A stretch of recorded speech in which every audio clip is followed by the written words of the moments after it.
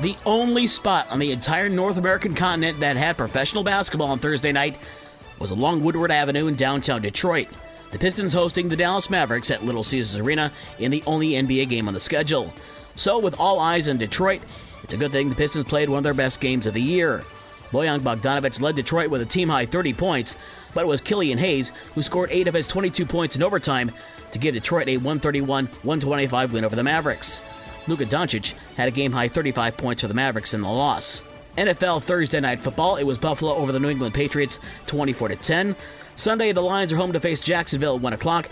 That's a noon pregame show on Rock 107 WIRX. The Bears host Green Bay at 1. And good news for the Bears, quarterback Justin Fields may be ready to return to the lineup after hurting his shoulder in the loss to Atlanta 2 weeks ago. College football, the Michigan Wolverines were definitely in the spotlight on Thursday. News coming out that lineman Massey Smith was arrested nearly 2 months ago with carrying a concealed weapon. Smith was in the process of obtaining his CCW permit when he was arrested. He was charged this week. Then there was news that running back Blake Corum will in fact need knee surgery and is out for the rest of the season and the playoffs. Michigan has not disclosed what Corum's specific injury is. Even more news, quarterback Cade McNamara, who was ruled out for the season back in September, entered the transfer portal earlier this week. He already announced on Twitter that he'll be transferring to play at the University of Iowa. Of course, number 2 Michigan will face Purdue at 8 o'clock in Saturday's Big Ten Championship game in Indianapolis. It's a 7 o'clock pregame show on News Talk Sports 94.9 WSJM.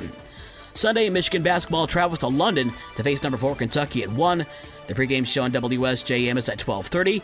Number 20 Michigan State is home Sunday against Northwestern at 7 o'clock. That's a 6 o'clock pregame show on Super Hits 103.7 Cozy FM.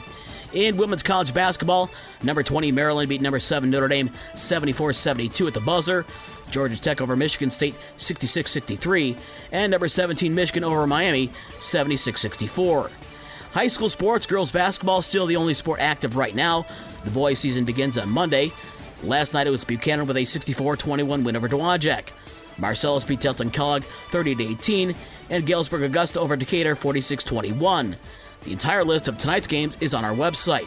Elsewhere, we've learned that Niles High School will officially debut their new turf this spring before a girls' soccer game on March 29th against Buchanan, but we know that their first football game on that new field will be against former SMAC rival St. Joseph on Friday, August 25th. Niles' second game, a week later, is at Lakeshore.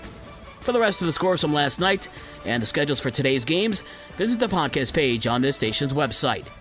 With your morning sports for Friday, December 2nd, I'm Dave Wolf.